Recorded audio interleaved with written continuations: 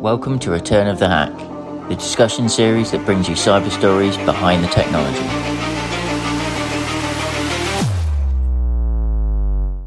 I'm your host, Neil Langridge, and my guest today is Bharat Mistry, Technical Director at Trend Micro. We're discussing risk management. It's a key part of cybersecurity, from the alignment to business strategy to understanding the attack surface. We'll explore how to understand and improve risk posture and simple ways to use risk to prioritize IT strategy. Hi, everybody, and welcome to the latest edition of Return of the Hack, the podcast from E92+. Today, I'm joined by Bharat from Trend Micro. Hi, nice to see you. Hi, Neil. How are you? I'm all good, thank you very much. How are you?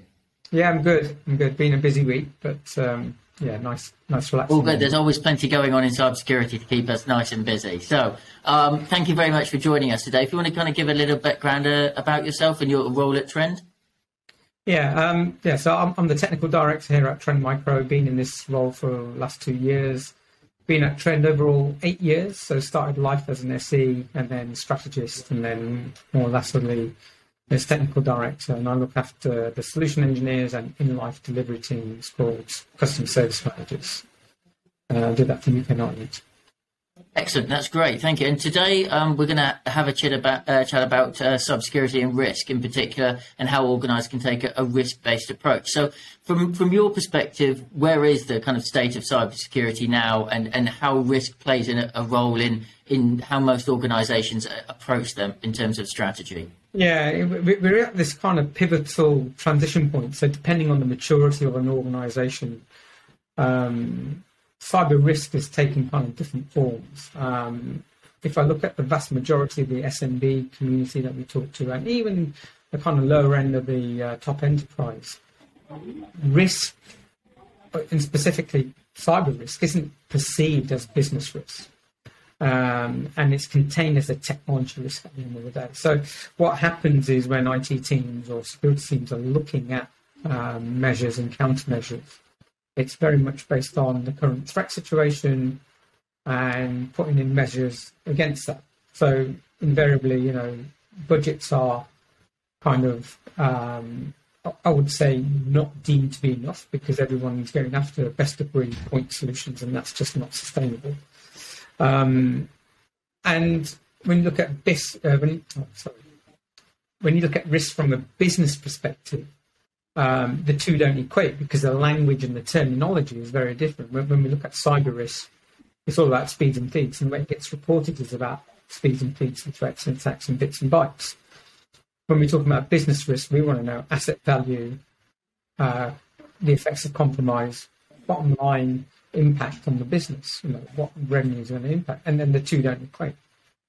And so we're at this kind of chasm where you've got the business on one side and you've got IT and security on the other side. And actually, it's worse than that. You've got IT in the middle and cyber at the bottom of this part. And the message does not get translated through. And we're in this position now where actually the board is ever so more aware of cyber threats and the impact to the business. And so the board has got an inherent interest in what's going on. They're always asking the question, are we protected? What does our posture look like? And then when you get the information back that says, we had so many DDoS attempts in this month, we had so many phishing attacks and this and that, it just does not bear any context or meaning to the board. If you equate it back into, okay, we had so many phishing attempts and they targeted the CEO, the CMO and somebody else with this kind of style, then it does have an impact, because then it automatically tells the board, actually, some of our high-value assets, in this case people assets, are being targeted over a range, over a campaign that could have lasted months, days, weeks or years. And we can start to take some positive action on the back of that. But to get to that kind of level, we have to change the stance on security. So if you look at most organizations, they take a blanket approach to security. And largely, that's what practitioners would do. You want to do security by policy and through a standard kind of process runbook.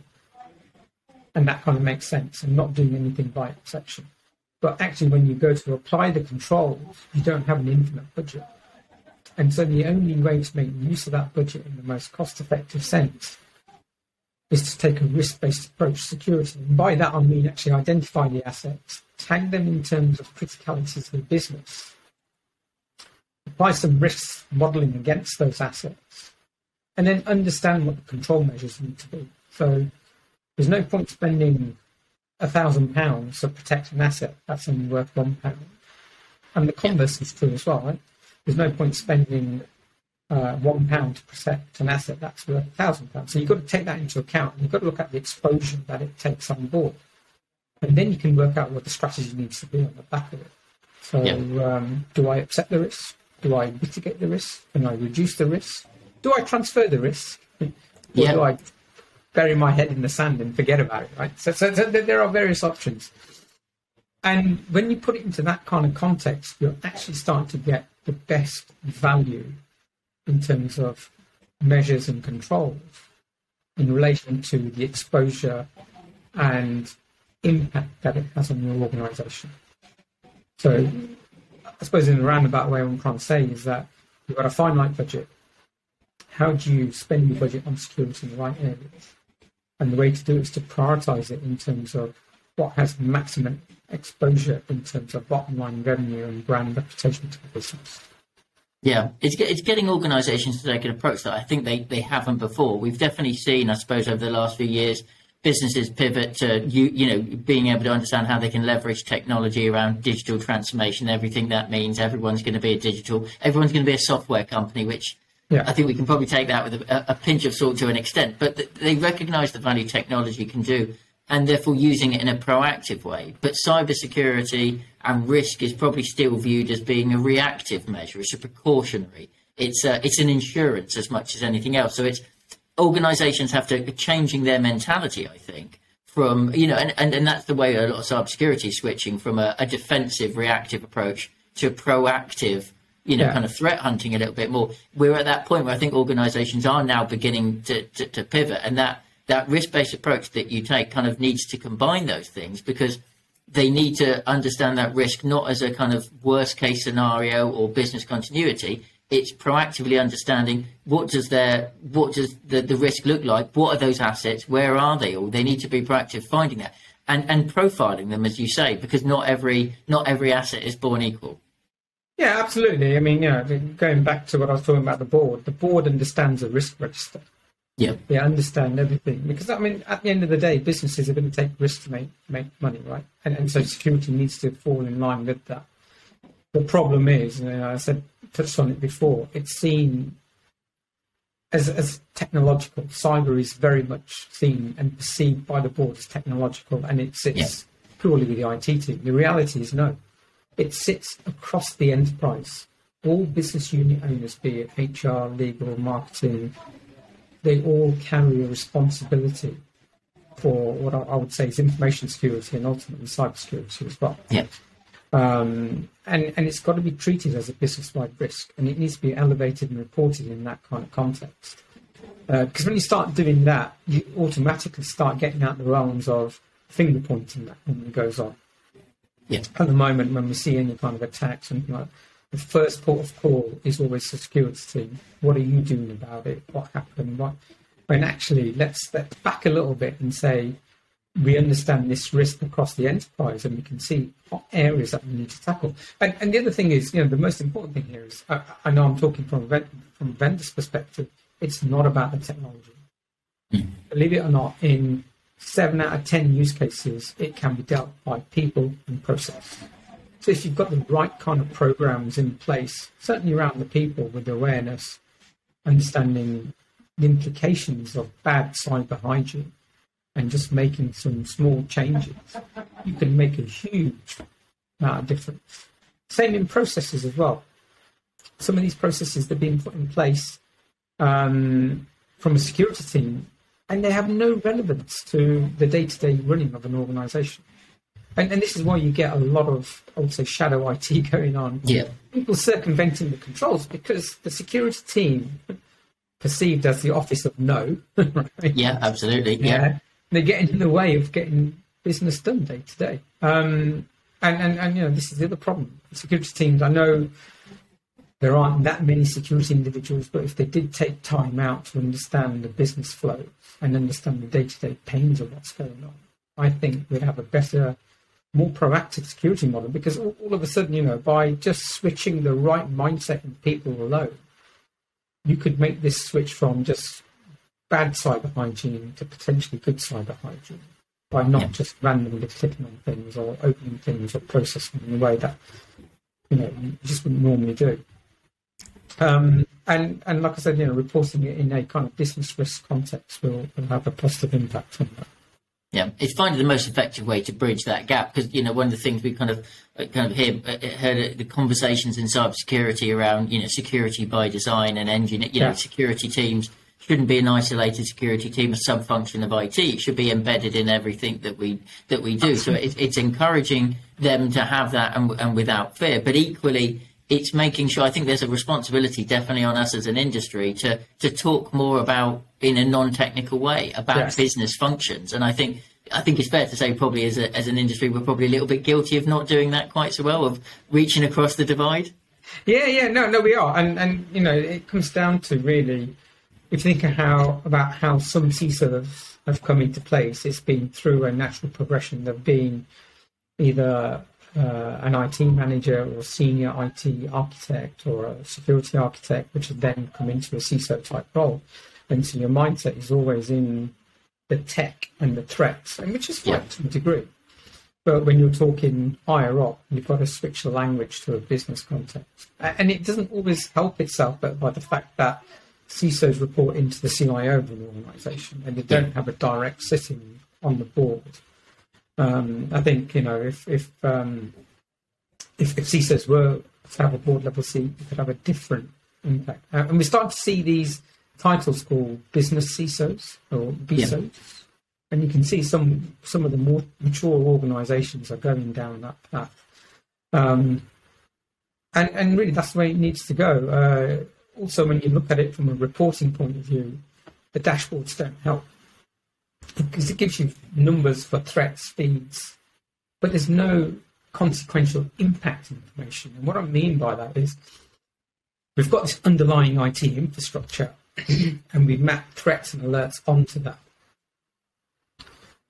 So from an IT point of view, it has some meaning, but from a business owner point of view, it's got no meaning until you actually map those threats onto what I would say is a service chain. And that service chain could be actually it's this set of servers, it's this part of the network, it's these storage devices, and these other components that make up this tier one service for me.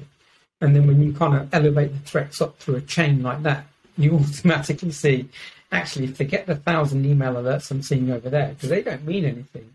It's the 3 yellow alerts on this platform or this infrastructure chain that matter to me, and I need to respond to that. Yep. And this is where, again, what we're trying to do is we're trying to tie in a bit of that exposure information with risk to give you some sense of priority, along with what I would say is real-time threat information to give you a feel for what should I action right now. So it's that actionable intelligence to say, I've got something that matters to the business on the left-hand side, and I can see potential exposure here. I've got real-time threat information coming in through my dashboards here, and what we're trying to do is draw the picture on what I'll lay one on top of the other to say, forget this, forget that. It's those 4 or 5 things I need to focus on first before I do anything else today. Yeah, and those chains are getting longer and more complex, without a doubt, kind of whether it's cloud infrastructures, whether it's APIs into kind of customer or partner, it's supply chain, it's IoT, OT, that kind of whole area. And I suppose that's kind of where we kind of come on to that growing area. We're seeing a lot of buzz now around attack surface management and managing what that surface looks like, all of those services and, that extended chain out there. It is becoming more complicated. Kind of businesses are driving that in a good way, but that means IT are potentially getting less and less visibility because the whole map is growing. Well, they're underpowered, right? It's a lack of resources, and you couldn't do it right now. I mean, pre-pandemic, I would say organisations had some control because majority users would be in the enclave, which is your on-premise environment with a data center and things like that.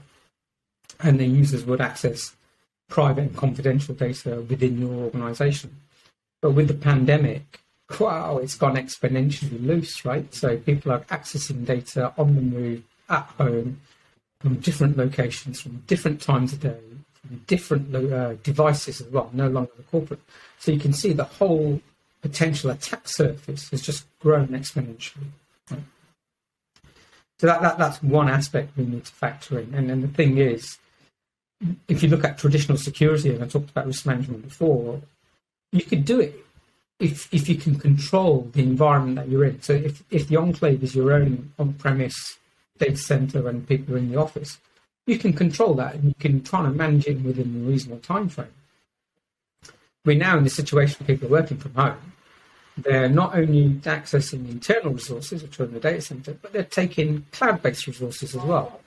And they're doing it through a number of different platforms. And they could be SaaS platforms, they could be some private platforms, they could be from devices that are corporate owned and non-corporate owned. And the thing is, how do you manage and control? How do you understand the exposure around that? Yeah, you could do it manually, but you could be there for years and be out of date because so much changes, right? So you need a mechanism that's going to give you that constant visibility of what the attack surface kind of looks like. And we're talking from soup to nuts here. And what I mean soup to nuts is everything from an end user touches. So me as an identity, to the device that I touch, to the network that I go over, to the cloud service that I pick up, to the internal resources that I actually action, right? So you've got to do over the whole piece.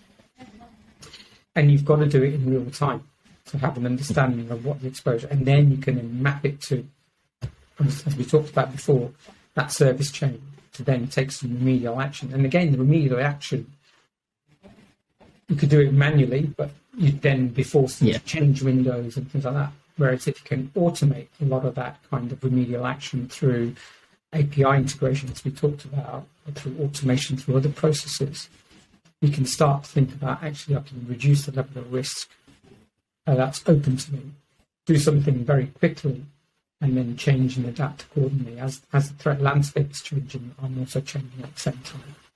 Yeah, but a lot about risk is also kind of accepting that you need to take a pragmatic approach, that you can't do everything. And I think sometimes in cybersecurity that, there's been kind of, especially in some vendor messaging, it's been a case of, it's if, not what, it's a case of when, not if, in terms of when you're going to get breached. But there's still a bit of a reluctance, I think, to fully embrace that, because no one wants to say you can't be safe. Everybody feels that, okay, it's likely to happen, but we want to be safe. But do we need to kind of be a little bit more pragmatic? Is it a case of having to play percentages because you literally can't cover everything? You want to automate, you want to use technology to be able to cover what you can, but sometimes risk involves giving a focus on high risk, and if it's low risk, then you do need to take a more pragmatic approach to it. Yeah, you've hit the nail on the head there, Neil. It's about playing the percentages. It's a gambling game at the end of the day, right? Do not believe any vendor that says this is a bulletproof solution, because it's not. It never is. It never will be. Right? Purely because that solution in isolation will do a function. Yeah. But it needs to be tweaked, maintained, monitored, and adapted on an ongoing basis. The reality is that this is how vendors will generally tend to sell their solutions, certainly the point vendors. Yeah. The thing is, how far do you go with that? I've worked with many organisations that have got 60, 70 different vendor solutions that overlap in terms of capability. And they're in this position whereby the return on investment is minimal. Actually, in one organisation, they had 3 full-time employees just looking after the infrastructure. And what I mean by that is they're just maintaining the platforms, patching, and doing the annual kind of maintenance on it. Yeah. And maybe writing the run books. They're not actively using their skills as threat analysts to be doing the day-to-day operational work of what they need to be doing. So you can see the impact that it has on an organisation. Security investment, it's not cheap. And this is why boards see it. Oh my God, it's like something that's going to add nothing to my bottom line. That's the perception, because the cost of the technology is high. And you can see when you've got that kind of environment, and you've got 30, 40, 50 different vendors, your kind of level of risk is high, because any integration work that you do, any changes that you make, you have to really think about the net impact that has on the rest of the platform. Yeah. To give an example, if you've got an endpoint, I've got 4 different vendors' technology on there, or 5 different. One could be doing kind of anti-malware and kind of threat detection. The other one could be EDR. One could be a DLP. One could be some other technology that's doing data classification, things like that. So you've got 4 or 5 pieces of technology on there straight away. How do I know that if I make a change on one of them, what's the net impact going to be on the other 2? Yeah. You just don't know. And so you've got to kind of understand the impacts of that. The other thing is, where I've got almost similar technologies, how do I know the information being reported up has got synergy between it? So if I've got let's say I've got a host-based firewall reporting something, and my anti-malware or anti-threat solution is reporting something. Reality is those 2 things together actually mean something, but when you're seeing in isolation, you don't form that picture. And very few vendors have this ecosystem whereby they are willing to not only set the alert levels the same. So let's say vendor A calls this alert a minor, vendor B might call it critical. And that's the other disparity that kind of goes with it. So that's the first problem. The second problem is, when you've got all these tools and you ask some basic questions, are we in danger and what's going on? You end up jumping from machine to machine or console to console trying to create a picture. And that gets away from what I talked about earlier, and that's having a consistent run book. Because you want a consistent process to run. And when I see this and that, this is the action that I want to follow and make it repeatable every time. It's impossible to do when you've got so many different tools. I get, as you get further down in the investigation, it's going to become bespoke, and that's the way it should be. But certainly for frontline triage, where a lot of these alerts come in, you want to be able to hit it off very quickly and with automation. There are way too many alerts coming into the SOC right now to manually triage and go through and say, this is of no good, this is of something. Or, by the time you've seen something and then actioned it, could be too late. It could be 3 months, 4 months, 5 months down the line before something happens, before you take some action. The reality is you want to get rid of the noise and focus on what you have to really focus on. The only way that can really work is by doing some ground level integration, something at the raw telemetry level, as it pieces together, as you can start to apply some correlation across those kind of telemetry sensors, and creating what I would say is almost like a workbench that says, actually, this is a workbench I need to action, because it's got some information in terms of service impact, it's got some information in terms of exposure, it's got some information into the threat stream, and then we also look at live threat information from the raw internet. So this is what's happening. You can then create a very fast picture as to what's happening and take some proactive steps as to I wouldn't say remediate, but at least certainly alleviate some of the pressure that's going on.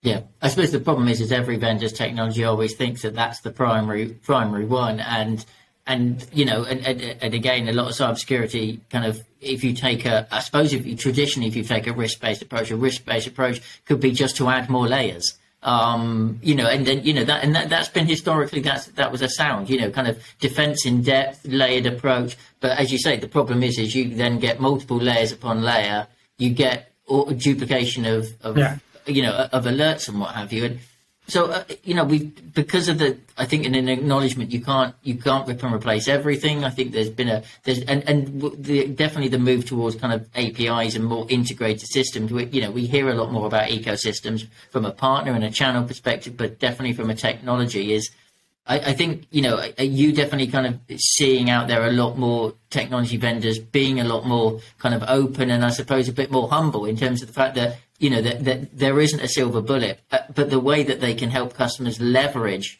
ROI has to be through integration and being able to use the best elements of your technology to be able to leverage the best elements of somebody else who arguably might be a bit of a competitor, but you're both in place, so you need to make it work.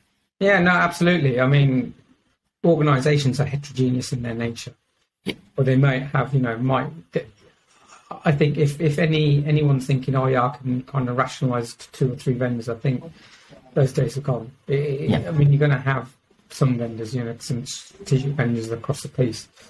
The key to it is, how do these, I wouldn't say point solutions, but sub-platforms talk to each other and communicate? And certainly the standards-based approach is one way of doing that. In the past, we've talked about things like sticks and taxi for threat sharing. Having those open interfaces is another way of doing that. Certainly, I can talk about it from Trend Micro context, right? So we are working with our competitors, so people like Palo Alto, to integrate with their Cortex platform right now, so we can do a bit of threat sharing, so that anything from our Vision One platform can be consumed by, for example, the SOAR platform and simplified within Palo Alto, for example. Yeah, that works. Likewise, we have integrations going the other way, that our Vision One platform can talk to infrastructure players like Checkpoint and Cisco as well, whereby we can direct inline, new information to prevent active channels being blocked, because we know there's a threat actor potentially sitting on the back of it, or it's connected to a threat actor. So the integration ecosystem has to work in like 3 dimensions, really. One is kind of the underlying infrastructure that you need to play with, and understand that, there are component parts that you need to kind of co-reside with. And a good example of this is, where, let's say, an organization has deployed Microsoft Defender across a piece, our Vision One sensor can co-reside with that. So you're getting the best of both worlds. You're getting Microsoft across a piece in terms of a standard blueprint, and then you're getting a Vision One capability through our Vision One sensor on that endpoint to give you the XDR piece, so you can sit that together. Likewise, that information from the workbenches can then be propagated out through an API connection with SOAR players, again using standard interfaces where possible. And we've got a lot of investment this year alone into working across the piece in terms of identity providers, in terms of firewall vendors, in terms of intrusion detection vendors, EDR vendors as well. Excuse me. So we're kind of playing across the piece, and recognise that everyone's going to have, I wouldn't say a mixed estate, but they're going to hedge their bets on some key vendors, and we're trying to work in that ecosystem of partners. Yeah. And like I said, one of the key things that I'm not quite sure where we are now, but there was a drive to go down the stick shifter route, whereby an organisation running a top-level SOAR could write a standard query, and then they can then use that query across multiple vendor sub-platforms. So, for example, the platform that we have within Trend Micro, Vision One, is the kind of gateway into that. And then using a standard query that you use for us, you could then use for Palo Alto or Cisco or Checkpoint, and get the same kind of information out of it. That's where the industry has to go. Certainly to kind of get a consistent view across the enterprise. Yeah, and it has that kind of rise in the popularity and the kind of the buzz around XDR, kind of, that's been the kind of flag bearer, I suppose, for organisations and technology companies taking a more integrated approach, where it needs to be cross-functional, it needs to be across your network, it needs to be across multiple cybersecurity technologies to integrate. And I suppose that's been an example of where the industry is kind of embracing it a little bit more. Yeah, it's a new product to sell still, but hey, if it gets us the right direction, that's good. Yeah, I mean, we've spoken about the technology a lot, and really, what I would say is, if you're starting from the ground up, I would say take a framework-based approach. Get a cybersecurity framework, and think about how that framework would lend itself in times of, let's say, kind of 4 functional areas. So you've got the underlying technology framework that sits underneath. And that would cover your main domains. So, you kind of your endpoint, your data center and cloud, your network, your email and web domains. But then it's the layers above that. So you're going to have your operational layer, you're going to have your governance layer that sits on top of that, and then you're going to have your ecosystem layer on the side. The question is, how do I use this framework and then map on my strategic partners on top of that and work out what's going to work out where? This works in a number of places because, the integration story becomes a lot cleaner. It's like you can say, actually, I might go down a platform route based on the framework that I have.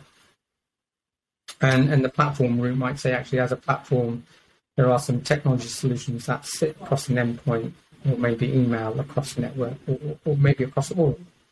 And you might take a risk approach, say, actually, we know vendor A is really good in cloud and data center. They have some capability in endpoint, which we will take because we know that their capability, okay, it's not top right-hand corner for Gartner, but actually for the use case that we have, they've got 80% of the functionality that we want. Actually, the main risk that we have, it covers the risk. We're not bothered about that 20% USP. We're never going to use it. And best example I've seen of that is DLP a few years ago. DLP vendors were out there like One2, McAfee, Varonis, and a few others. And they always used to leverage their story around that top 20% USP. But actually, when it comes to deployment, it's the 80% use case, which is, I've got some confidential data. I don't stop it going out. It's not about doing the complicated workflow on the back of it or anything like that. For the majority of users, it was just, I want, if data's going out from a laptop onto a USB key, it needs to be automatically encrypted, or something needs to happen to it. Yeah. And what you find is the majority of platform players in this space, they can provide that capability at next to no, I would say, additional cost in terms of implementation, and certainly no additional licenses, but the capability is there. It may not be there to the full extent as a niche player, but it could be enough for what you need to do. But it's going back to that risk-based approach of kind of acknowledging that you need to take a pragmatic view on things. Yeah. You're not going to be able to cover 100% of everything. So it's where your focus is, where your organisation's greatest risk, vulnerabilities, confidential data and assets it's held, and then focusing on protecting them. Yeah. I mean, it's like protecting your house. You're going to focus on the areas that are the most important part. If you've got a Ferrari and you've got it in the garage, I guarantee you're going to put all your money into locking that garage and surveilling that garage. Forget the front door and everything else, right? That doesn't matter. Yeah, you're not going to worry about the TV quite so much if it's if it's a 435 sitting there. Yeah, absolutely. Yeah, so your finance assets and assets that actually generate revenue day in, day out, which are absolutely mission critical. Your focus and energy needs to be there first and foremost, and then you've got to look at, like I said, what happens if that was to happen, and how do we deal with it? And you come up with some standardized blueprints on that. Yeah, and when we're talking about risk and touching on supply chain, it's an increased complex area for businesses that they are now going to have to understand the risk and the impact, not just on their own business, but actually potentially the impact they will have on their partner's business across the supply chain. So is that impacting how they view these things? Because if they've got APIs, they've got integration, then an attack on them could impact their customers, and that's an exponential risk. We often talk about kind of the impact on customers from a consumer, like a data breach, for example. But we've seen with supply chain attacks, it's not just about losing that customer data; it's actually being the entry point in to your business customers, which exponentially is even greater. Yeah, I mean the whole supply chain risk over the last 24 months has increased massively. With things like solar winds happening. It's just elevated the importance of it. Traditional supply chains, where you've got physical hardware being deployed, the risk levels were a little bit lower because it's physical entities. But now where we've got software, so software bill of materials coming through an electronic chain, my God, where do you even begin? How do you even attest that, this software mechanism or software libraries that we're using? And bear in mind, these libraries are twofold, right? Either they could be developed functionality through a software house that you might have a supply chain relationship with. And again, you can maybe impose some standards and an element of vetting there, but it's the open source channel that carries the most exposure.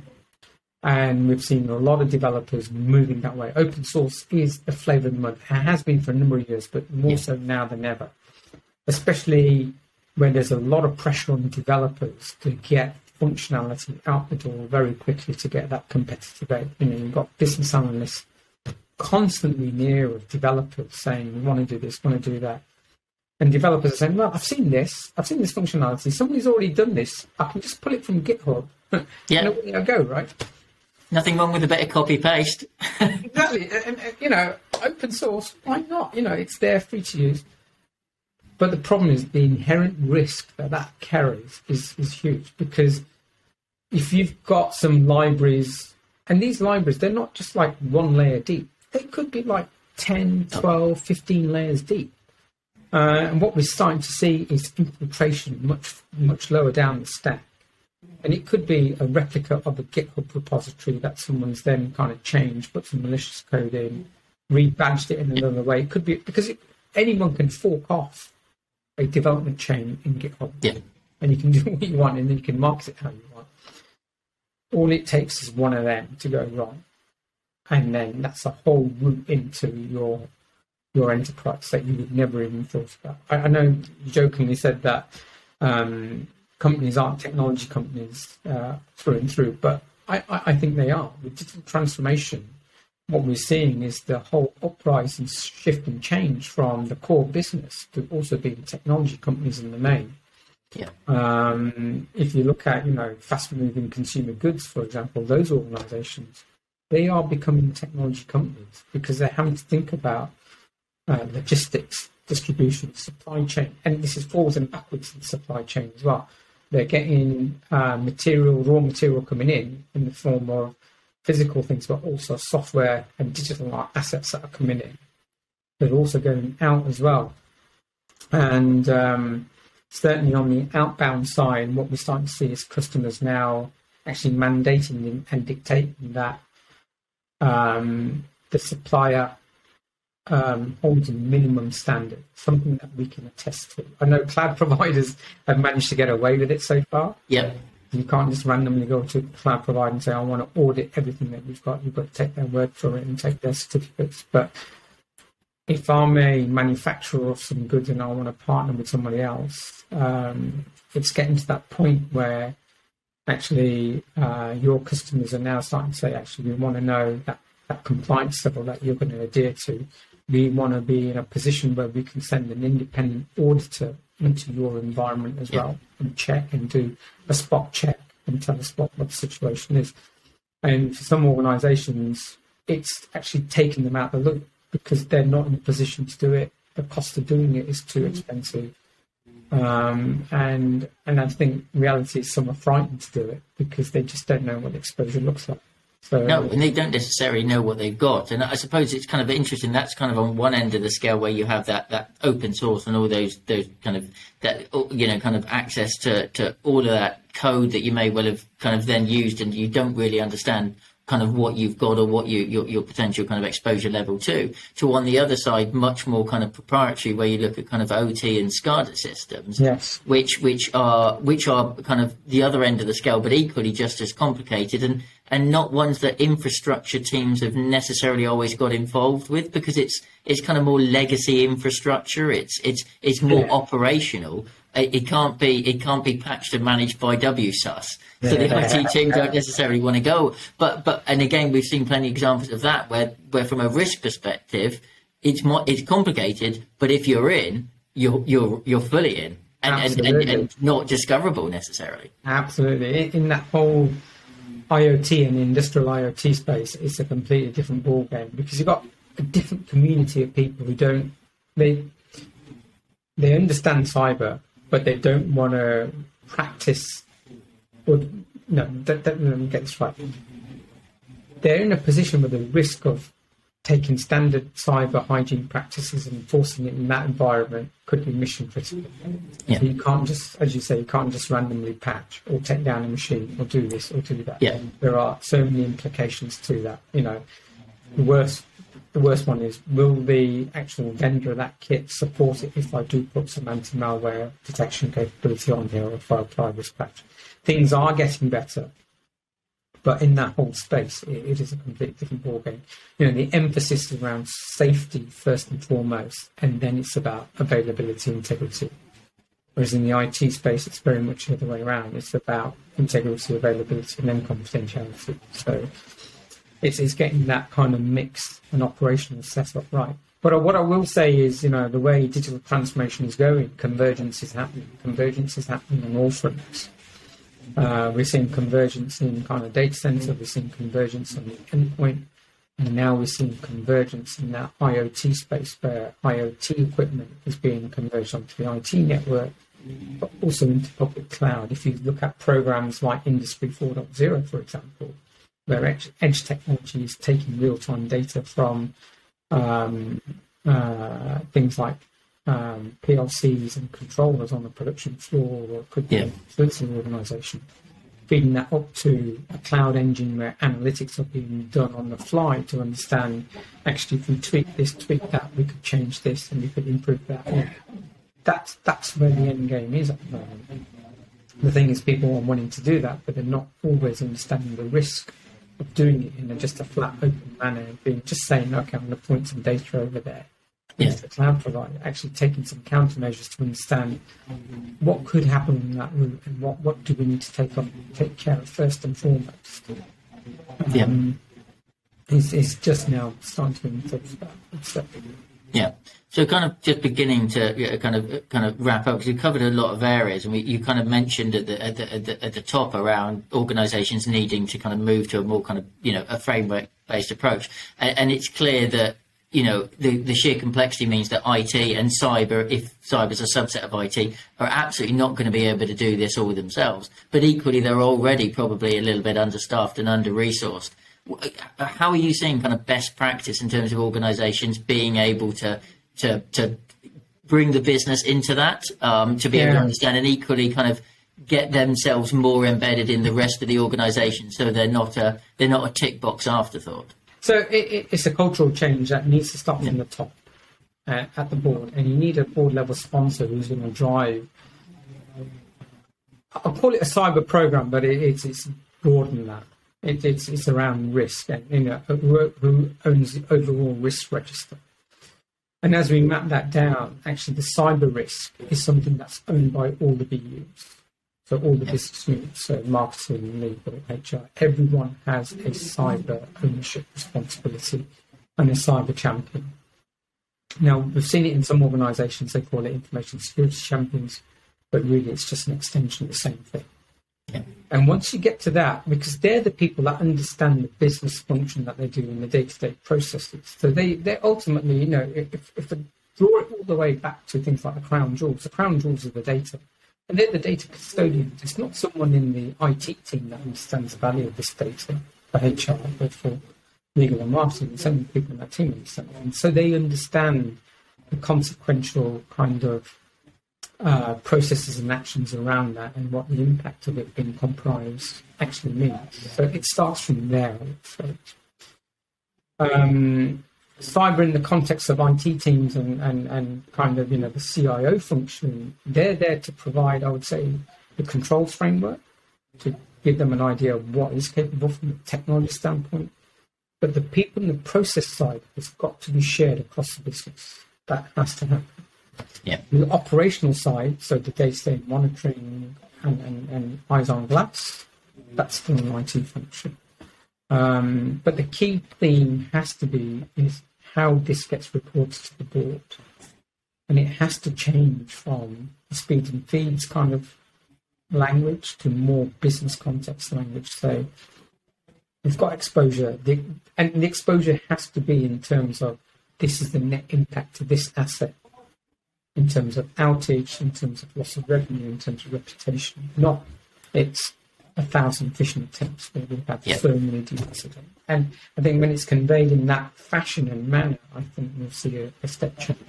Yeah, and that's possibly where us as a technology community can kind of step up. Do you think we'll see an evolution of those dashboards to actually start introducing more business language into it, or even having multiple dashboards for different business roles? I think it's happening. The people have talked about it in the past, and there were solutions in the past that could give you that information, but it required a very mature cyber organisation to do it. And what I mean by that is, if you look at the maturity journey most organisations are on, organisations that have done the full 27001 implementation with their ISMS would be in a good position to do that, because they've done a lot of the foundational work in terms of the people, the processes to get there. It's a question of automating the feeds into a dashboard. For the majority of customers, I would say they need to go on that kind of journey. They need to take a framework. And by that framework, ISO 27001, NIST framework, any one of them is a starting point. And start looking at, the people side of it, the process side of it, the technology piece, and then map risk into the whole, across the whole piece. Yeah. Okay. And then I'd say for kind of, anyone listening who's kind of working in that IT team, that cybersecurity team, what's the one first step that they would suggest they make? One takeaway that's like, what the first thing they're going to do tomorrow? I'd say the first thing they need to do is step back and understand, what are we trying to do first? Have visibility of what's going on, and then take action from there, rather than just blanketly saying, I'm going to buy these controls and just push it out. Because that's not going to work. No. Okay, that's brilliant. Well, thank you very much for your time. It's been a really fascinating chat. Much appreciated. And thanks, everybody, for listening. Thank you, Neil. Smashing. Thank you.